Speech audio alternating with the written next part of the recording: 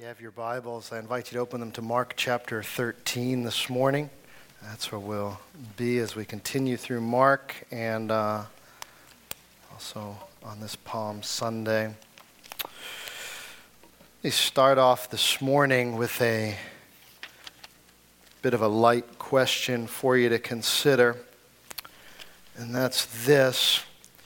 Are you ready for the end of the world? Thought about that this morning as we begin this Palm Sunday. Just a little light conversation for you to think about. Are you ready for the end of the world? If not, there's a company that can help, as there always is, right? Vivos can help you. Maybe you've heard of Vivos, maybe not.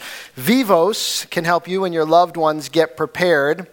Their website says, whether you want to believe it or not, we are on the cusp of an increase in the number and magnitude of events that may, in the twinkling of an eye, change the world as we know it.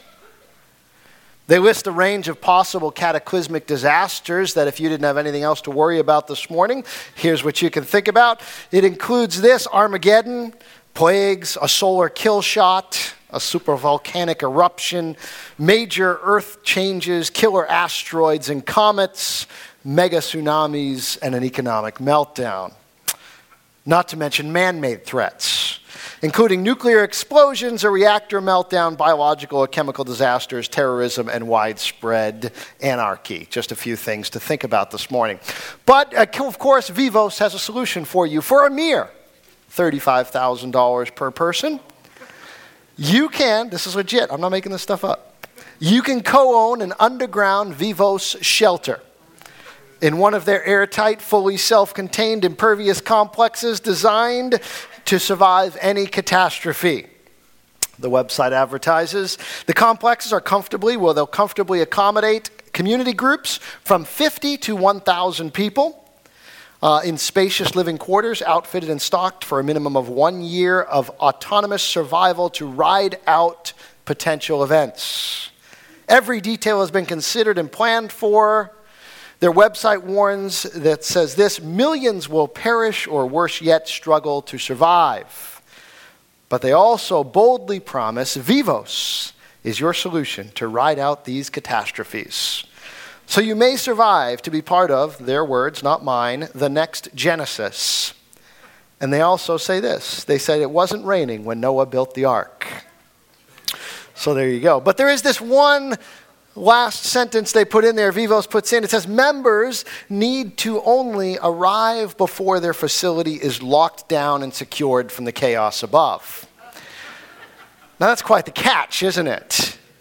You can have this facility, you can pay for it. The only catch is you need to know when the solar flare is going to hit, the earthquake's going to come, the nuclear reactor is going to explode, and get to your Vivos shelter before it gets locked down.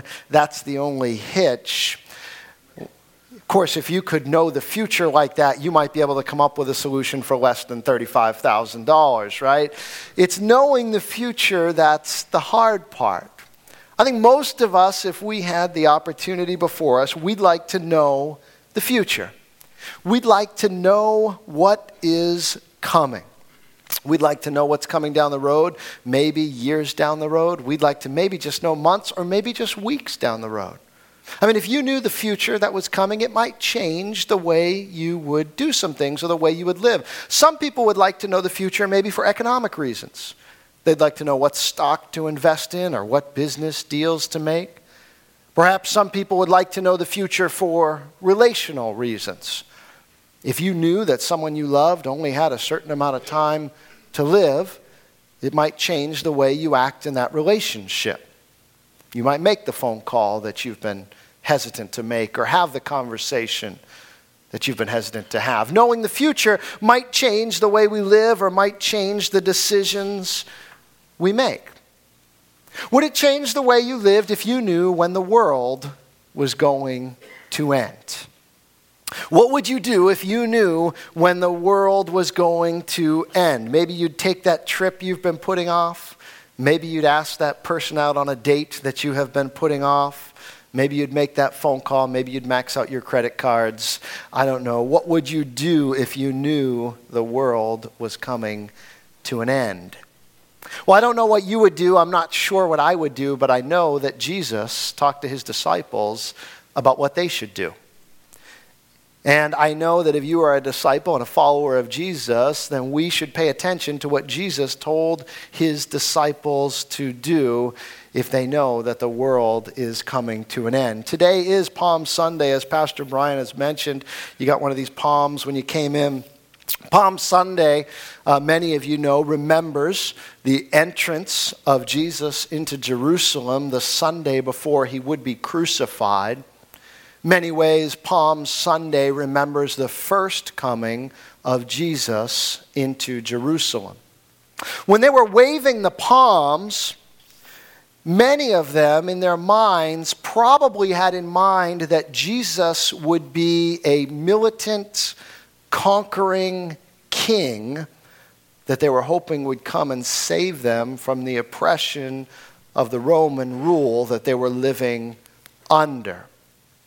And so they were waving these palms, crying, "Hosanna, save us," and asking Jesus and hoping that he would be a conquering king. Because the Old Testament, the scriptures that they read before Jesus, said that their Messiah would come, that he would be a conquering king.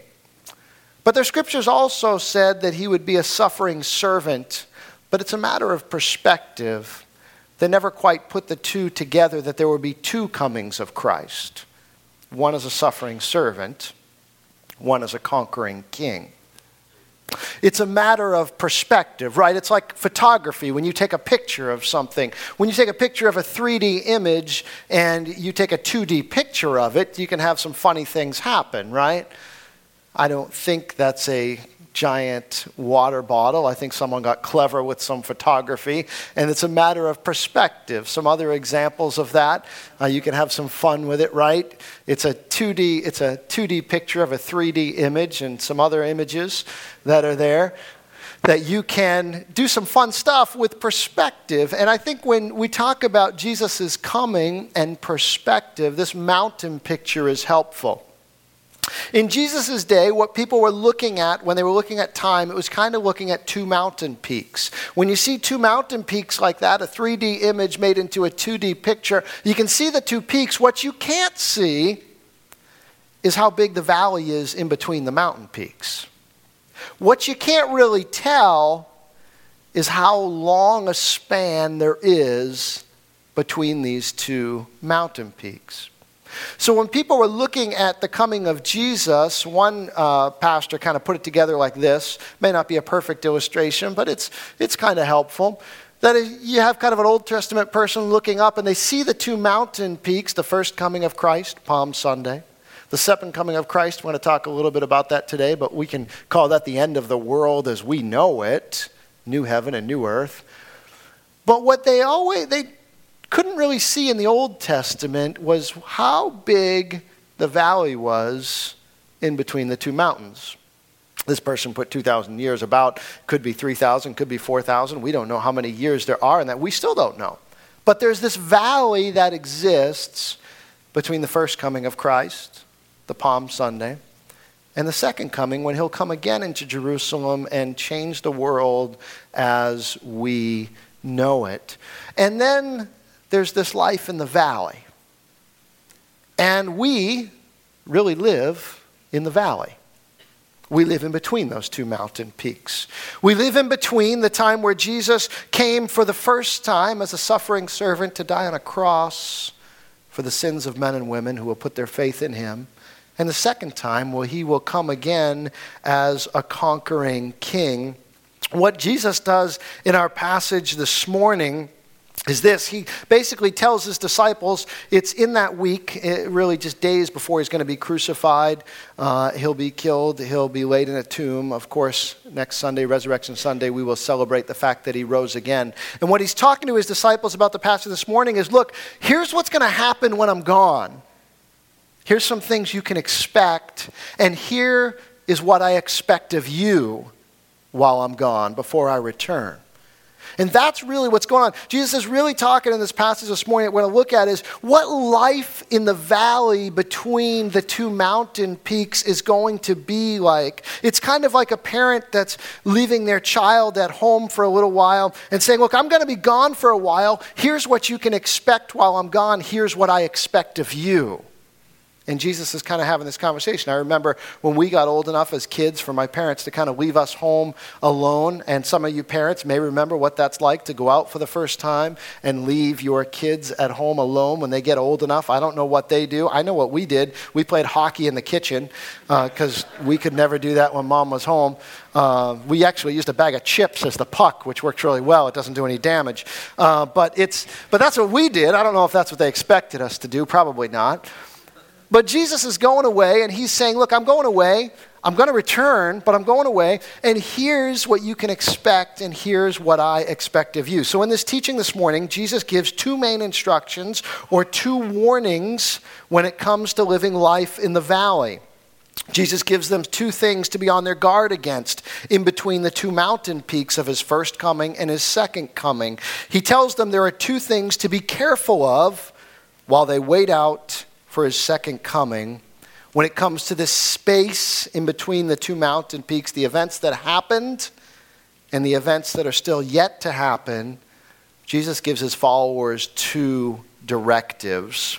And so I want to look at those briefly this morning. And the first one is this. When it comes to life in the valley, Jesus says, when things get hard, don't chase after a false savior.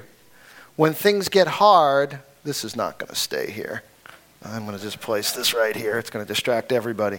When things get hard, don't chase after a false savior. And take note of that, when things get hard. Let's look at it in Mark chapter 13, beginning in verses 5 through 8. Jesus says this. Jesus said to them, watch out that no one deceives you. Many will come in my name, claiming I am he, and will deceive many. When you hear of wars and rumors of wars, do not be alarmed. Such things must happen, but the end is still to come. Nation will rise against nation, kingdom against kingdom. There will be earthquakes in various places and famines. These are the beginning of birth pains. Jesus says that, look, things are going to get difficult. He talks in these first verses about political and natural disasters that are going to come just as a result of you living in this world. As a result of nothing else. The fact that you live in this world, the fact that you live on earth, the fact that you live in a world that has been tainted by sin, things will be difficult. There'll be political problems that will rise up. National geopolitical problems. Earlier this month, it was much talked about Benjamin Netanyahu's visit and speech before a joint session of Congress. And many questions were talked about and raised that day. Many geopolitical questions were talked about and raised that day. What if Iran gets the bomb? But there are all kinds of other questions that are in our world. What if North Korea finds a way to deliver the bombs that they already have? What happens? What about China? What's going on with China? And if China is being more aggressive in the heart of the world that they're in, what about the Ukraine and Russia? And what if Russia's their entrance into the Ukraine is just the beginning of their aggression? All kinds of questions that are going on in our world. And of course, they're not new questions. The names have changed, but they've been going on for years and for centuries. And Jesus is saying, look, these things are going to happen. Nations are going to rise against nations. There's going to be wars. There's going to be problems. So just know that while I'm gone, just expect that. Not only are there going to be political things, there's going to be natural, cataclysmic disasters, earthquakes, tsunamis, record snowfalls. All kinds of things are going to happen. And Jesus is saying, just don't be surprised. Just expect that. That's what's going to happen. This is what you can expect while I'm gone. So if while I'm gone this happens, you're going, oh no, something went wrong. No, Jesus told us this was what was going to happen. But here's the good news for those of you that follow Jesus. It's not only political and natural crises that a person can run into that would cause them to run to a false savior. Jesus says that Christians, if you choose to follow Jesus, and you're a Christian, if you choose to follow Christ, you can expect even more trouble in this world. Good news, right? You're glad you came to church this morning. But this is what Jesus says. Jesus says if you choose to follow him, you can expect even more persecution. Now, it's very likely that Mark recorded this gospel and the events of Jesus' life in order to communicate them to Christians who are living in Rome. You didn't have to tell Christians who are living in Rome in the first century about the special persecution that Christians would suffer. They knew what that was about. Because you had an emperor, Nero, who was reigning on the throne, who tried to blame the burning of a major part of the city on Christians. And he did all kinds of things to torture and to chase down and to kill Christians, including and not limited to burning them at the stake to use them as torches to light his gardens. You didn't have to tell Christians in first century Rome about the special persecutions that Christians would suffer. But it was true then, it's true now. Jesus says, just expect that when you choose to be a follower of Christ, not only will there be natural disasters, not only political disasters, but just by nature of you being a follower of me, you'll be subject to additional persecution. Mark goes on in his scriptures to write this. Verse 9 says, you must be on your guard. You will be handed over to the local councils and flogged in the synagogues on account of me.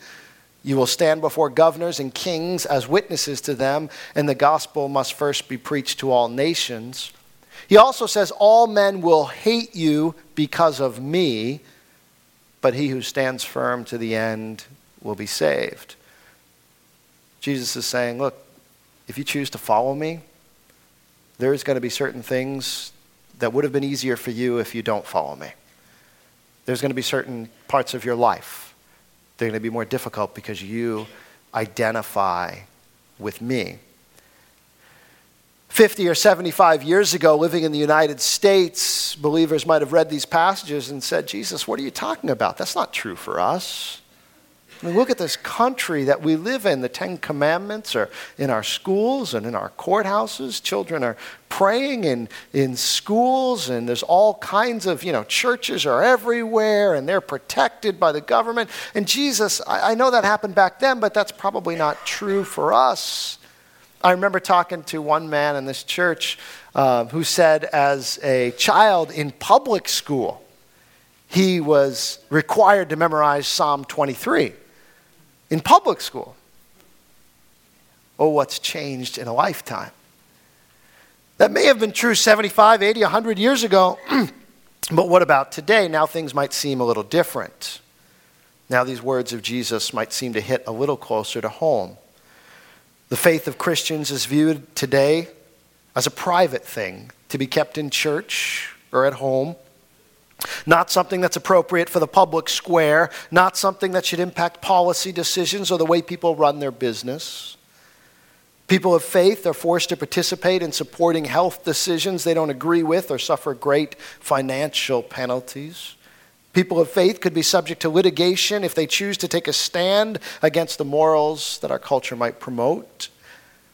Pastors' sermons just last year, subpoenaed because of preaching the Bible, could be considered hate speech. The world we live in, Jesus says, don't be surprised, but this, in fact, expect it.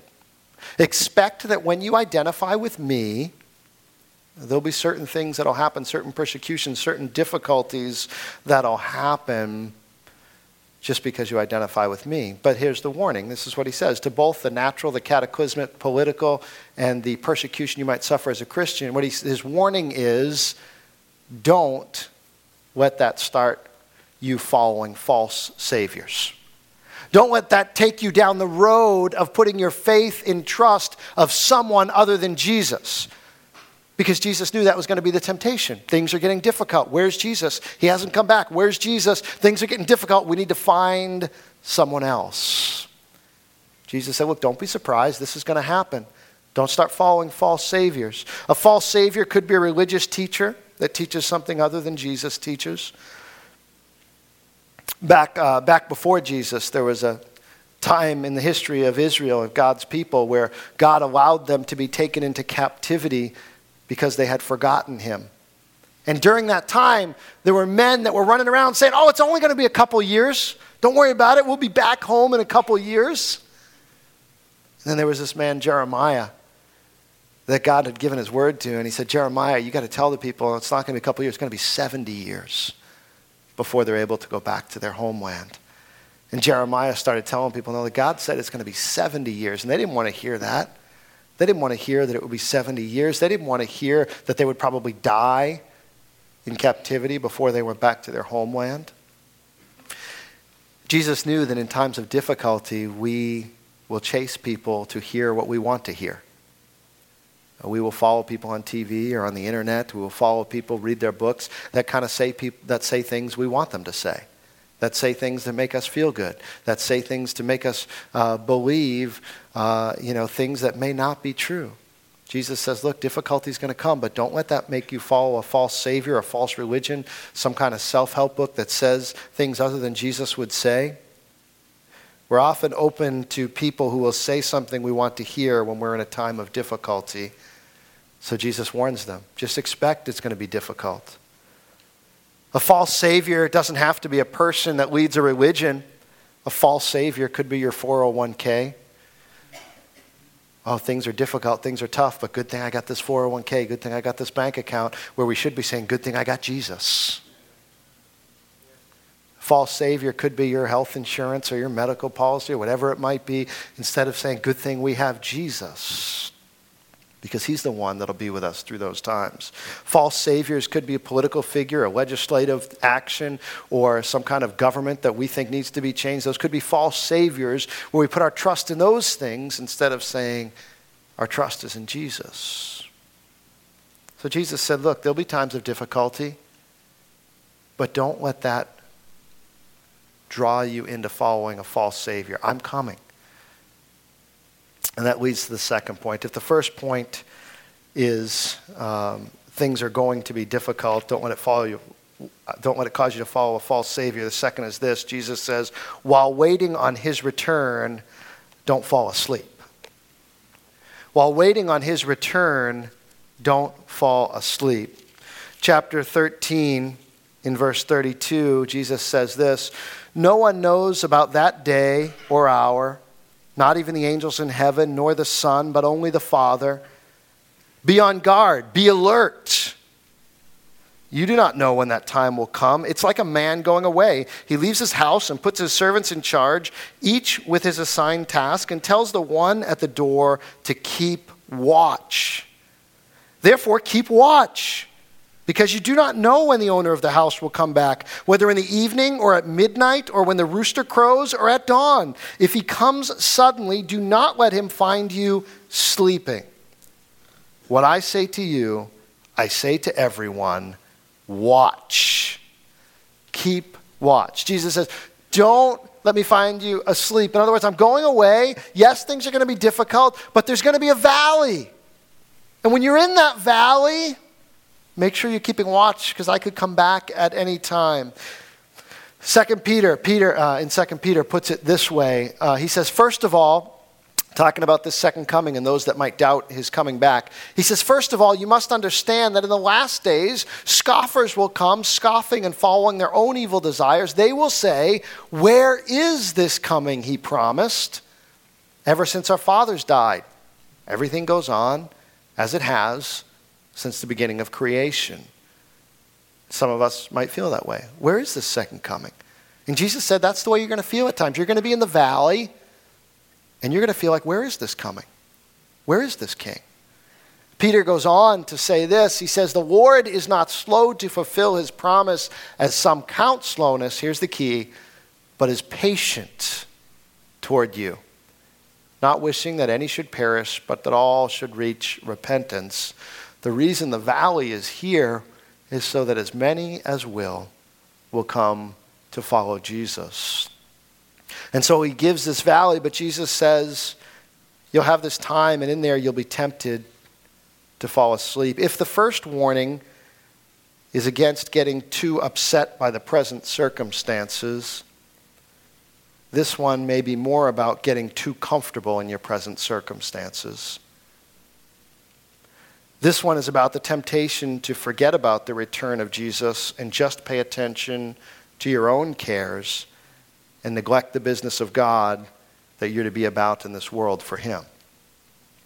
If the first one, Jesus says, look, one reason you might go after false saviors is because of the present circumstance. You get so upset about it. The second one is one reason you might take your focus off of me is because of the delay in my coming. So he says, keep watch. Don't fall asleep. What's that look like? We can get lulled into a sleep by the delay of Jesus' return and the comforts of this world. We can think it's not that important to get right with God right now or be about his work. Here's some examples. Just take stock of ourselves. When we prioritize our comfort over the hurting and suffering of others, we might be asleep. We prioritize our comfort over others' hurting and suffering, we might be asleep. We might not be about the Lord's work. When we prioritize our luxury over another's survival, we might be asleep. When we spend more time thinking about our next status update than we do thinking about how to share Jesus with people, we might be asleep. When we spend more time listening to the latest teacher, Christian or otherwise, than listening for God's voice, we might be asleep. When we spend more time talking about other people's lives than we do examining our own, we might be asleep. When our intentions about prayer never become actual praying, we might be asleep. Jesus says, keep watch. Keep watch. Don't fall asleep because you don't know the time or the hour when I'll return. See, appearances can be deceiving. Delay does not mean denial. Delay does not mean denial. It's kind of like this. I remember hearing a story about a man who used to attend this church, isn't here anymore, but he is new to this country, and he was new to driving in our country, and especially new to our toll systems. And so coming up on the toll booths on the highways, many of you have seen this, you see some lanes that are backed up and have traffic there, and they're slow, and then there's other lanes that are zipping right through. Well, in his very logical thinking, he thought, well, I don't know why everyone's sitting over there. I'm going to zip right through. So he zipped right through the fast lane, of course, without having any easy pass or anything in the car, and just decided, well, why not? That's the way to go. And so that he did that. Then he was riding with another friend of mine one day, and the friend of mine was driving, and he was getting in the lane to pay his toll, and this man said, no, you don't just go in this lane. You just drive right through. And this friend of mine said, no, you have to pay the toll, or they're gonna come after you. And he said, no, I do it all the time, just drive right through. And this guy came back a few weeks later and said, oh, you were right. Says, I got a ticket in the mail, and it had my picture on it, and it had a fine on it saying, I had to pay this fine for driving right through because I didn't pay the toll. And here's the point. There was a delay in the ticket coming. Just because nothing had happened, it didn't mean nothing was going to happen. And it's true with the coming of Jesus too, right? There's a delay. Jesus said, expect it. There's going to be a delay. There's a gap. There's going to be a delay. But just because nothing has happened doesn't mean nothing is going to happen. Delay does not equal denial. I'm coming again. I'm coming. I'm going to return. And so many people might look around and say, look, nothing's happened. It's been the same since our fathers and their fathers and their fathers. But Jesus says, don't be fooled. Don't be fooled. Keep watch. Don't fall asleep. Be on your guard. Be about the Father's work because you don't know when he's coming again. Being awake means being about God's work in your time, being about the work of loving God and loving people. That's what you want him to find you doing when he comes home, no matter when he comes back. When he comes back to Jerusalem again as the second coming, as that conquering king.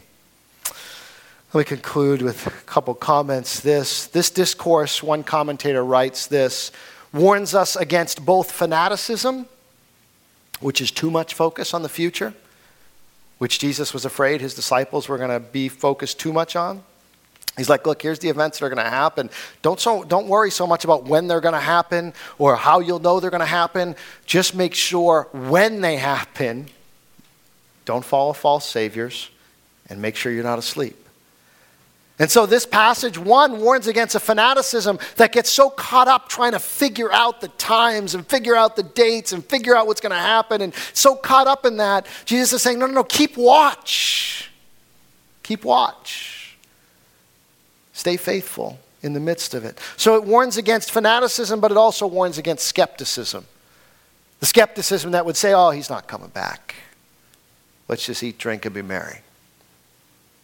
Passage warns against fanaticism and skepticism, and against both preoccupation with the future and with the present only. It's a balanced approach that Jesus says, look, I'm going away for a while. This is what you can expect to happen, and here's what I expect of you while I'm gone. Don't let the events of this world or the lack of Jesus' return distract you from the truth that God is in control and Jesus is coming back again. The resurrection during the first coming is assurance of the truth of his second coming. Let me say it again. The resurrection at his first coming, so this weekend we'll remember Good Friday, the crucifixion, and then Resurrection Sunday. The resurrection is guarantee of the words he said that he's coming back. If he was not raised from the dead, then I would not encourage you to believe any other words he said. The fact that Jesus was raised from the dead, that hundreds of people saw it, that history of the world has been changed because of it, that the Holy Spirit is living and active because of it. The fact that he rose from the dead is assurance that he's coming back again. It's like the gold that backed the bills. That's the assurance. That's the guarantee. The resurrection is the assurance that he is coming back again. So don't let the things going on around you distract you from the truth that is before you.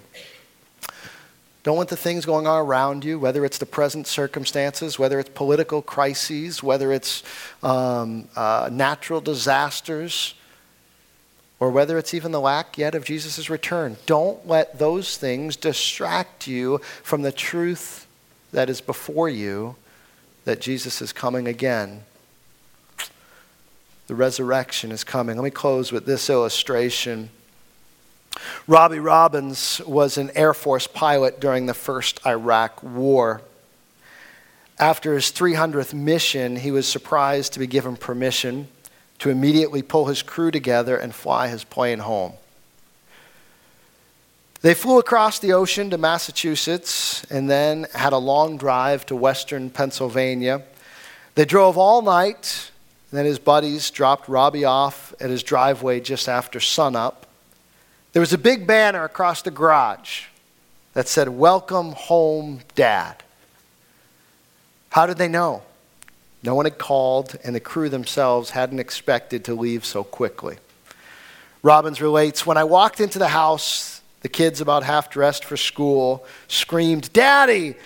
Susan came running down the hall. She looked terrific, hair fixed, makeup on, and a crisp yellow dress. "How did you know?" I asked. "I didn't," she answered through tears of joy. "Once we knew the war was over, we knew you'd be home one of these days.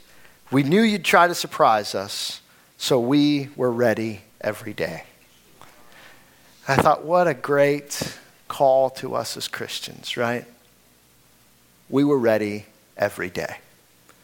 And that's really what Jesus is saying here. That when he comes again, be it today or tomorrow, or 100 years from now, or 1,000 years from now, will people in his church, in a matter of speaking, have banners on their lives that say, "Welcome home, Jesus. We're ready. We're waiting. We're anticipating. We've been watching. We've been about your work. We're ready for you to come." Don't let the things around you distract you from the truth that is before you. Jesus said it's going to be difficult. We can expect that. What he expects of us, don't be fooled by false saviors. Stay faithful to him and stay awake. Keep watch. If you're not a Christian and you've never chosen to follow Jesus, and what Jesus is saying, well, no day better than today to come and follow him and to give your life to him. Because you don't know what tomorrow holds.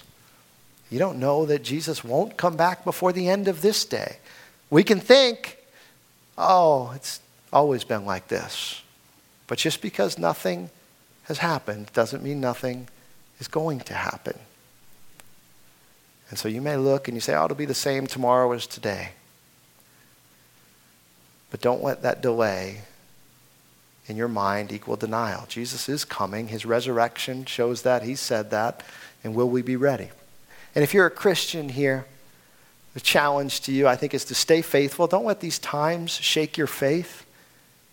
Watching the news or the things you see on there, that doesn't have to, don't let that shake your faith.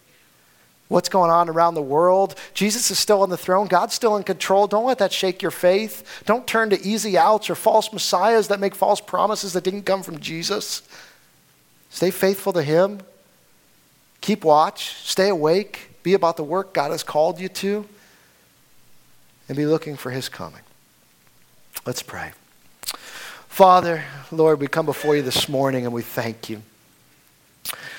Thank you that you hold time in your hands, that you are in control, that we can trust you.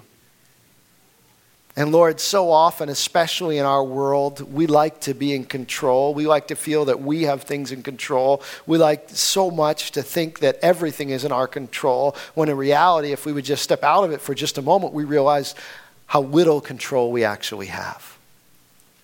So, Father, would you help us to put our trust completely in you in every aspect of our lives, that no matter when you come again, that we would be ready. That if there are people in this room that have never accepted you as Lord and Savior, that today they would put their faith and trust in you and begin to follow you with their life, take their hands off the wheel, allow you to take complete control of their life and commit to following you so that they will be ready when you come, waiting for you.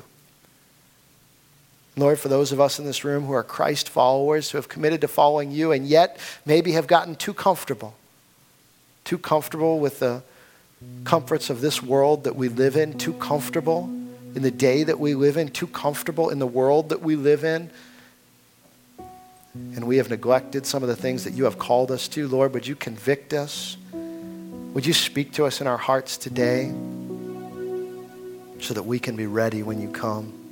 So that our lives will be that banner that welcome you. That we would be about your work.